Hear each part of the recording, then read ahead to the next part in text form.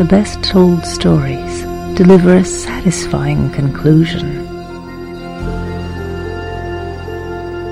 The innocent are rescued, the bad guys lose, the hero prevails. But the story of Christmas is all beginning. God kept his promise. The Messiah has come. But that only matters because the baby grew to be the substitute and the sacrifice and the Savior.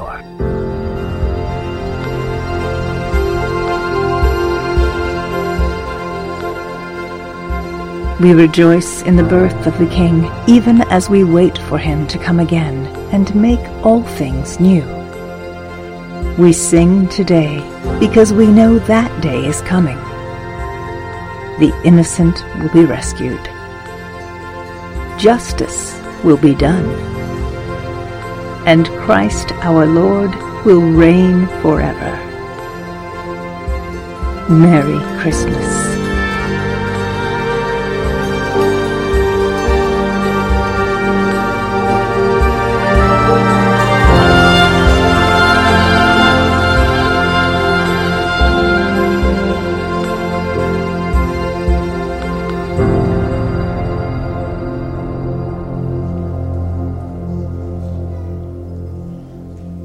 Good morning, church. Hey, thank you guys for being here this morning. Such a great time to be together. Merry Christmas to everyone this morning. It's a joy to be with family and the family of God at the same time. What a great moment to celebrate the birth of our Savior, as the world does. But you know, we celebrate Jesus Christ every day of our life, do we not? That is what living under His leadership, under His discipleship is all about, is each and every day, spreading the love and hope and cheer that God brings to this earth through His Son, Jesus Christ. We want to say welcome to our guests that are here this morning. Thanks for joining us and being a part of our service this morning. It's a true joy to have you here. And of course, our hope would be if you're looking for a church home, we'd love to have you as part of our church family right here at Crosspoint. You know, all of us have made a decision to surrender ourselves to God, to say, God, use us in your story, how you see fit. We want to be a part of what you're doing in the world. And so we invite you into that story with us to surrender your gift sets and to join us in telling the hope that Jesus Christ is to the world around us, not only right here in Grand Prairie, but around the world. There's a bulletin probably you were given when you came in, and if you check that out, there's lots of ways to get plugged in here wherever you're passionate about ministry here at Crosspoint, and we invite you to do that. Well, we are at the very end of a series that we started earlier several weeks ago called The Gifts of Christmas. And today, of course, we're talking about the gift of Jesus. And we'll be in the Bible, of course, this morning. I hope you brought your Bibles with you. We'll be in Matthew chapter 2 to start with. And we'll end up in the book of Ruth chapter 4 here in a little bit. I've probably never heard a Christmas sermon with Ruth as the backdrop. But we're going to work that into the message of hope that is Jesus Christ this morning. Of course, all of our text will be on the screen, and I'll be reading from the New Living Translation when we do get there. I do want to remind you that next week is the first day of 2017. Hard to believe that's here already, but we are also next week combining both services, and we'll have one service at 10:30 right here in this room. And we want you to join us next week as well as we kick off a brand new series and talk about priorities. And no matter where you're at in life, it's never too late to get started on what you've planned to do for God and what God has got going on in your life that you may be totally unaware of, but He's got coming down the pike. And so we want you to join us in the month of January for that idea as we flesh out our theme for 2017, and that is enough. The idea that God is enough, Jesus Christ is enough, and I've had enough of this Satan telling me something different other than that. Jesus Christ is all that we need in life. And so we want to embrace Him in the life that we live, especially as we unpack that in 2017. Well, my guess is if your house is anything like the Hall household, you've been doing some baking this week probably, thinking about those pounds that are going to add on to your diameter, I guess. But it doesn't matter. We cook anyway. We bake anyway. So I've got a question to start things off with, and it's about chocolate chip cookies. How many people like chocolate chip cookies here? Raise your hand. Amen. I even heard an amen. That's good. One of our shepherds over here leading the way. I like that. How many of you, when you're baking up that homemade batch of chocolate chip cookies, you eat some of the dough before you actually bake? So, appreciate all you honest people out there. That's good. That's good. All right, let's take it a step further. How many of you, probably at the very end of the chocolate chip bag, you've got 1, 10, 20 chocolate chips left, and you just pour those straight in your mouth? Raise your hand. Appreciate you continuing to be honest. It's Christmas Day. You got to be honest, right? All right, one more step. How many of you accidentally dropped some chocolate chips on the counter, and now they can't go in the mix, so you've just got to eat those anyway, right? Yeah, we do that too. You know, chocolate chips are the highlight of the chocolate chip cookie, hence the name chocolate chip cookie. It is the star of the show. I mean, we wouldn't pour a bag of flour in our mouth, right? We love the chocolate chips. That's what the thing is all about. Now, we may lick our fingers if you get a little butter, a little sugar on your fingers, but you wouldn't grab a whole wad of that and put it in your mouth. No, it's the chocolate chips that make the cookie. But you know what? You leave the smallest thing out of the recipe, and it's just not right. What happens if you leave out that half teaspoon of baking powder? Things don't turn out right. Things don't taste right. Things are just not right with your chocolate chip cookie. But it's a small part of the recipe, yet it makes all the difference in the world, doesn't it? One of those other things that are kind of misunderstood at Christmas time, things that should be given in small doses, not large doses, a misunderstood dessert, if you will, fruitcake. You've got that name cake in the title there, and I don't know about you, but when I get a piece of cake, let's say at a wedding, I want a big wedge of cake, don't you? With a lot of frosting on it. Maybe if you're lucky, you're going to get that wedge that also has the flour on top. That's just extra frosting. Oh, that's really good. But now, fruitcake, that's supposed to be served in about tissue width size with a little bit of whipped cream on top. But for whatever reason, we've got the notion that we need to serve it in slabs, don't we? Which makes it understandable why it's so filling and disgusting. Right? You know, as we look into the story of Jesus today, what we realize is big things come out of small places.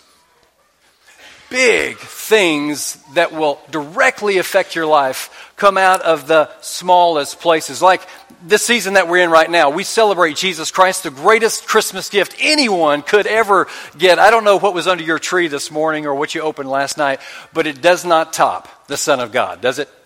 No, Jesus Christ is the greatest gift that we could ever hope to get. And he came out of this little bitty town called Bethlehem some 2,000 years ago. A little dot on the map, if you will.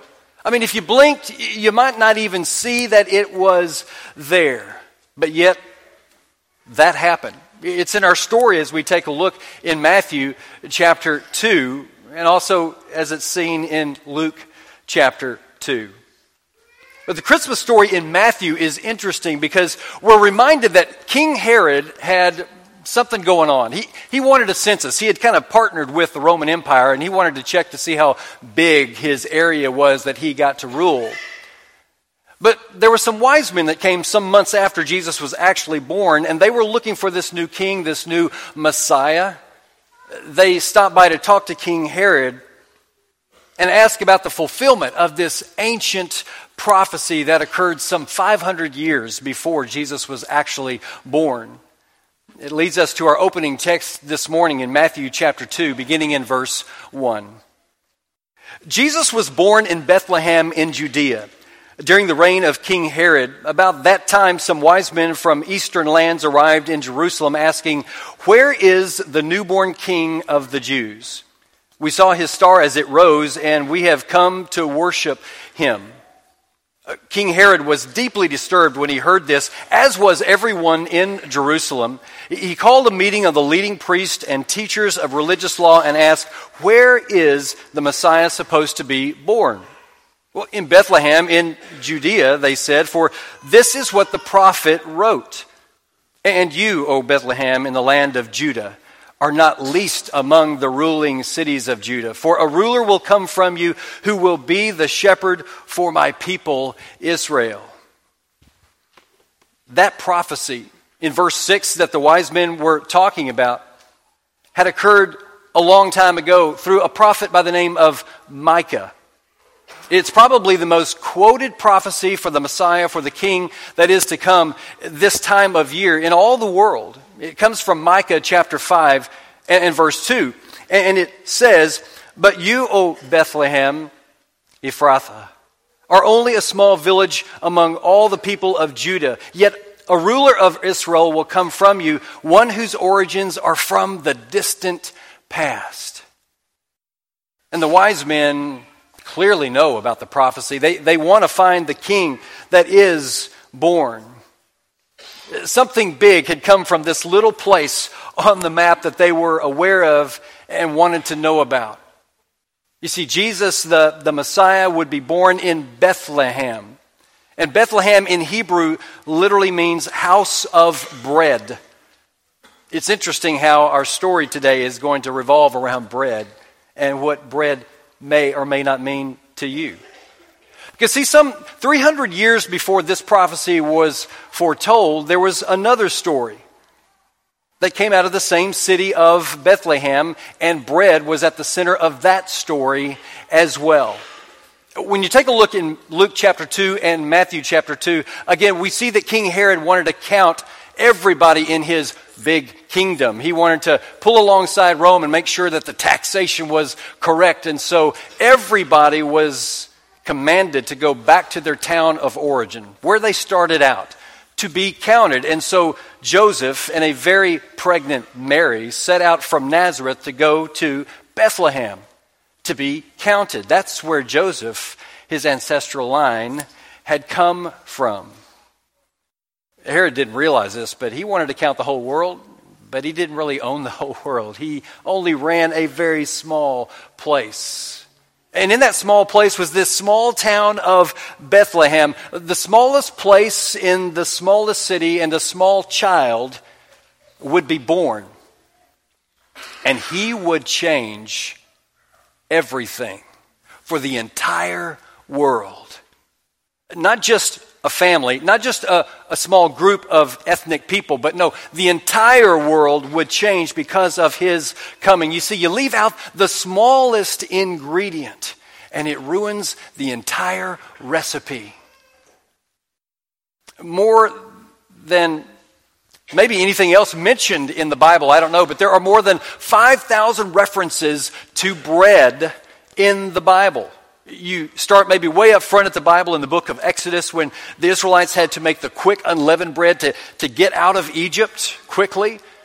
You look at the Last Supper where Jesus was with his disciples in the upper room and they broke bread together and he said, "This is my body."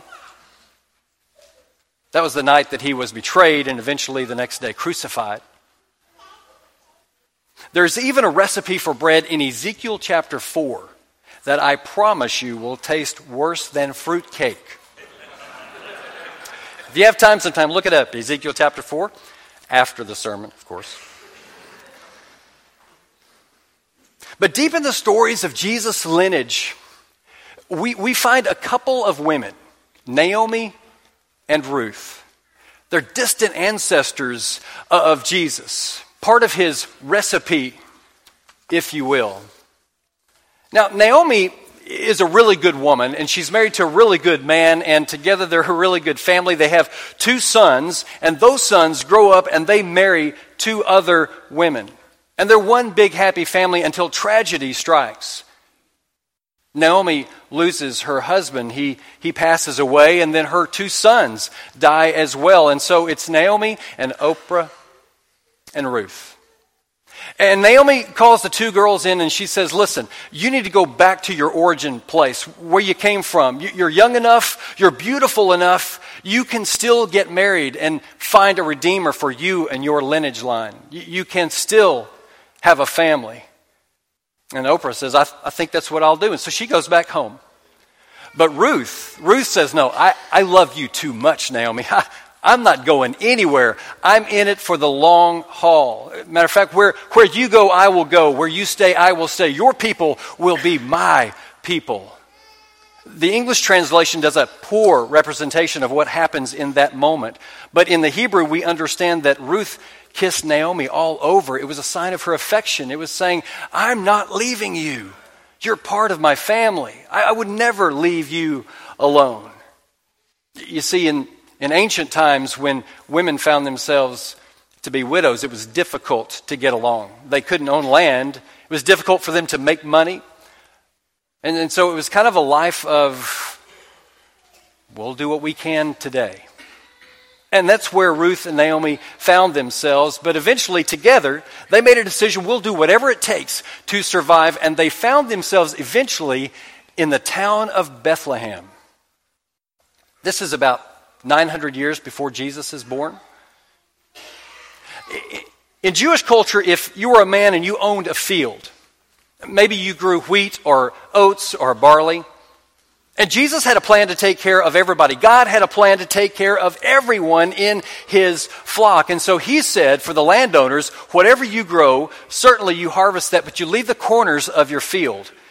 Don't cut the corners of your field. Why? Because we want to have space where our poor, where the widows, where those pilgrims who might just be passing through have a way to get some food, to get some grain for themselves, to make themselves some bread.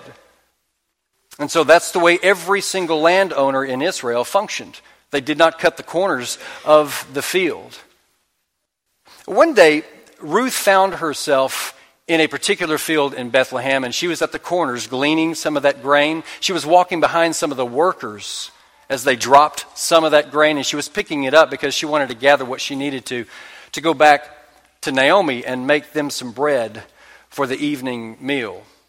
But as she was doing that, she was spotted by the owner of that field. His name was Boaz. And Boaz was watching Ruth and came to her and asked what was going on. Well, he kind of took a liking to Ruth, and Ruth thought he was a pretty good-looking guy too. Boaz finally gave her some extra food to take home. He kind of took care of her at the last moment, and so she took all that food home and told Naomi the whole story of what happened. And Naomi decided to give her some pointers on how to win a man. This is what you need to do. Whatever Naomi informed her of, it actually worked. And yes, they actually were married. At the end of Ruth's story, her trip to Bethlehem got her much more than bread. It got her a breadwinner. And a guy by the name of Boaz who would take care of not only Ruth but Naomi for the rest of their lives, reestablishing their lineage line to the manger. The story concludes with Boaz and Ruth getting married and later being blessed with a son that they named Obed, but it wasn't only a son for Ruth, it was a grandson for Naomi too, and she loved that child. It's the grandson that she longed to hold. It was an indication that she could pass on her wisdom, her family heritage, everything that she was in God to this child, and he would move on down the line. He represented that ongoing lineage in family that God wanted each and every one of us to have. It was redemption at last, and what joy filled that home. The story finishes up in Ruth chapter 4, beginning in verse 14. Then the women of the town said to Naomi, "Praise the Lord who has now provided a redeemer for your family. May this child be famous in Israel. May he restore your youth and care for you in your old age. For he is the son of your daughter-in-law who loves you and has been better to you than 7 sons." Naomi took the baby and cuddled him to her breast, and she cared for him as if he were her own.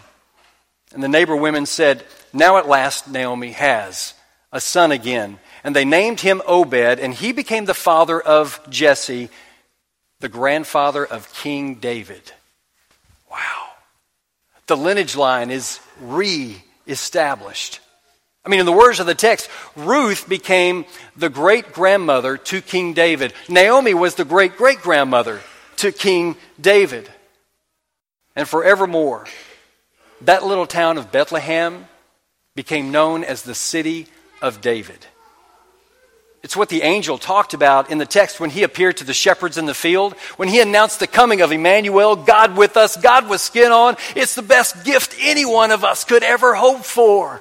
The angel announces that gift in Luke chapter 2 and verse 11 when he says, the Savior, yes, the Messiah, the Lord, has been born today in Bethlehem, the city of David. It's an exciting moment in the history of not only Israel, not only Ruth and Naomi, but the entire world. The angel was telling the good news that a kinsman redeemer had come on the scene to buy us back, to buy us out of that poor state, that poverty state, to reinstate us into the lineage line of what God had established. He had come into the world and come onto the scene. Jesus became the rescue of all humanity, much like Boaz was that kinsman redeemer for Naomi and Ruth so many generations ago. The Gospel of Matthew, most believe, was written to a very Jewish Hebrew audience, and so lineage is very important in that culture. And so our writer, before he announces the birth narrative of Jesus Christ, he begins Matthew with the lineage of everything that leads to Jesus Christ. And in that lineage, Matthew chapter 1, verses 5 and 6, the story that we just read is posted. It says, Salmon was the father of Boaz, whose mother was Rahab. Boaz was the father of Obed, whose mother was Ruth. Obed was the father of Jesse, and Jesse was the father of King David. It is an awesome moment to realize the family and the direct link that we have with the family of God in that lineage as well.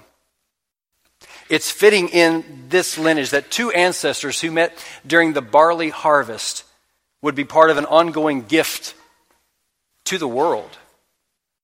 A gift that would lead to Jesus, who would later call himself in John chapter 6, the bread of life for each and every one of us.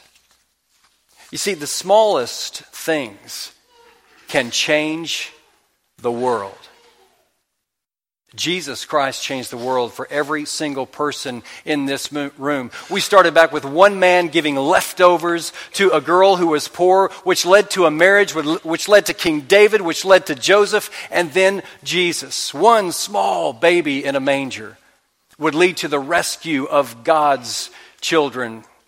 Think for a moment about this church, this congregation.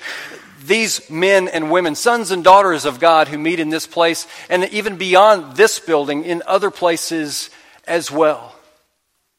Think about our own congregation and our direct link in that lineage process. Over the past few weeks, we've talked about being adopted, sons and daughters of God, how we're part of that process, and we too are part of the lineage in the family of God. Our desire is to look like Jesus Christ each and every day of our life. We want to be the hope and the love to those around us. We want to offer grace and mercy to those we come in contact with. And so this church has made a decision to be directly involved in that lineage process to look like the image of Jesus Christ here on earth. We want to be those hands and feet, if you will. And so this congregation, you have made a decision to adopt 40 deaf children in Kenya. At Sam's Place, we just took an offering up from our kids for that place. Those kids were literally thrown out of their house by their mom and dad. They wanted nothing to do with those kids. Their own country doesn't acknowledge them as citizens, yet you have made a decision to let them know that they're part of the lineage, that they too are sons and daughters of the Most High God, that they too have inherited everything that Jesus Christ has offered to us as our brother, our Lord and our King. You made a decision to adopt a church in a small town down in Honduras. And every summer we go down there as God's people, not looking for our glory, but for His glory. But we build homes for families in dire need there. We've come alongside them and helped add on to their own hospital. We've been in their school system, telling them about the hope they can have in Jesus Christ, what that looks like to be a part of His family, and to remind the church there and encourage them to understand they too are sons and daughters of the Most High God. you've made a decision as the people of God, the sons and daughters of God, to purchase Bibles for nations that used to be a part of Russia. Bibles written in their own language where it was outlawed at one time, but now those Bibles are being put into public schools so those kids can know too the hope they can have in Jesus Christ, that they too are part of the family of God. They're part of that lineage process. They too are sons and daughters of the Most High God. You've made a decision to be Jesus in this community by pulling alongside families who are poor and maybe not as well off as you and I.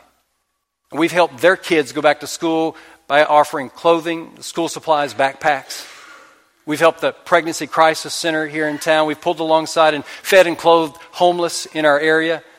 Why do we do that? Because Jesus was our example. And because of that, we've decided to follow him. We have plugged into the idea that he is our Lord and Savior. He's our brother. We want to be part of that lineage process. It is an exciting thing to be a part of the family of God, church. It is a glorious moment that we celebrate today. And because of Jesus Christ, we have all the hope and the blessing that we ever could wish for this Christmas season.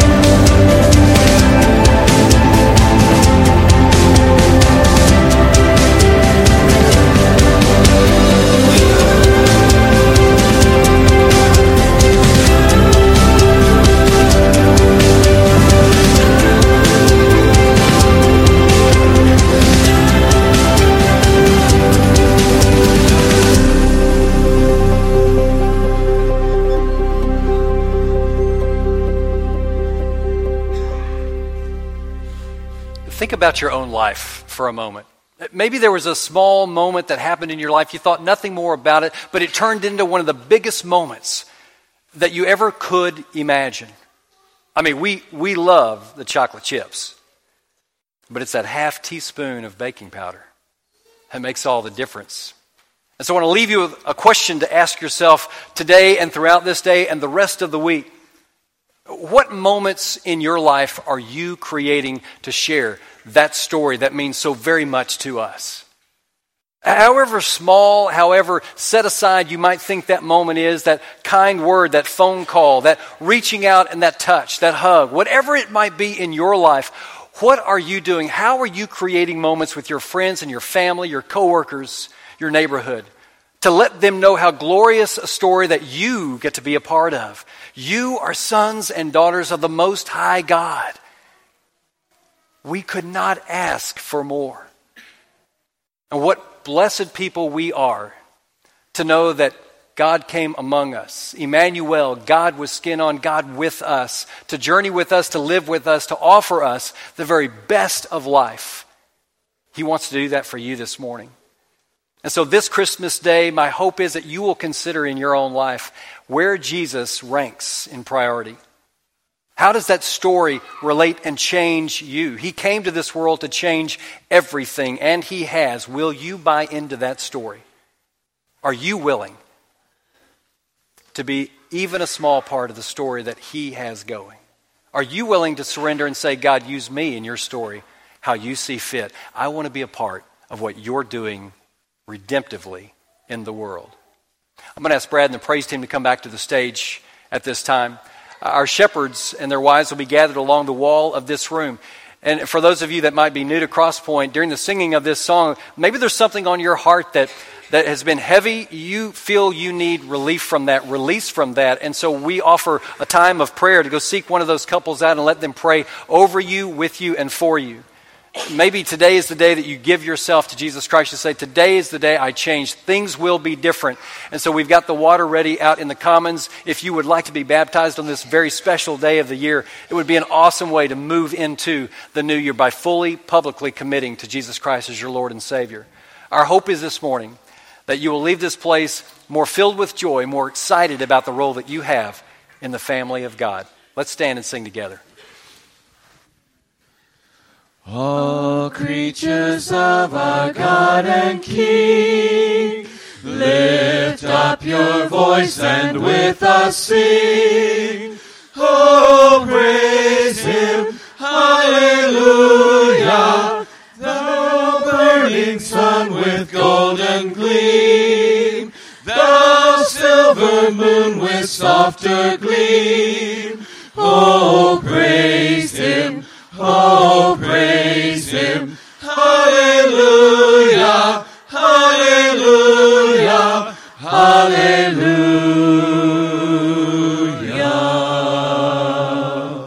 Thou rushing wind that art so strong, ye clouds that sail in heaven along. Oh, praise Him, hallelujah. Thou rising morn in praise rejoice. Ye lights of evening find a voice. Oh, praise Him, oh, praise Him. Hallelujah, hallelujah, hallelujah.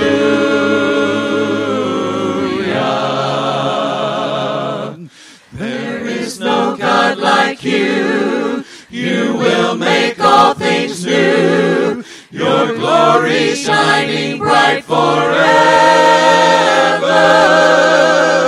The mountains shout your praise, the ocean's mighty waves reveal the power of the Savior. Let all things their Creator bless, and worship Him in humbleness. Oh, praise Him, hallelujah. Praise, praise the Father, praise the Son, and praise the Spirit, three in one. Oh, praise Him, oh, praise Him, hallelujah, hallelujah, hallelujah.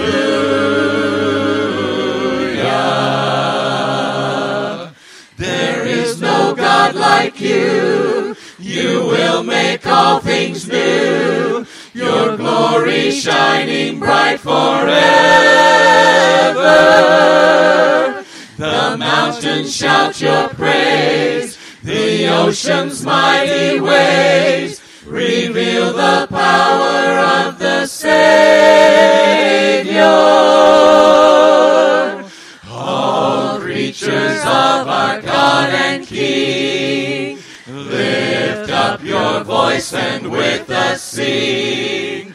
Oh, praise Him, oh, praise Him, hallelujah, hallelujah, hallelujah.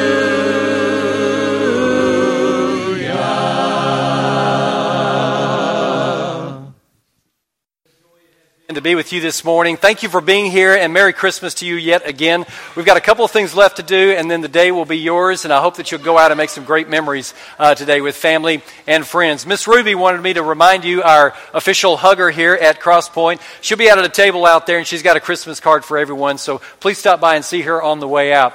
Now, my hope is when you came in, hold up if you've got a candle in your hand. This next song, we're going to be lighting those candles. Our shepherds will be walking around lighting the very end of the row. And as your candle is lit, please pass that flame on to the person beside you. And we'll sing with all the lights out in here, candles held high, as we sing Silent Night, Holy Night. Again, thank you for being here today. Silent night, holy night, all is calm, all is bright, round yon virgin, mother and child, holy infant, so tender.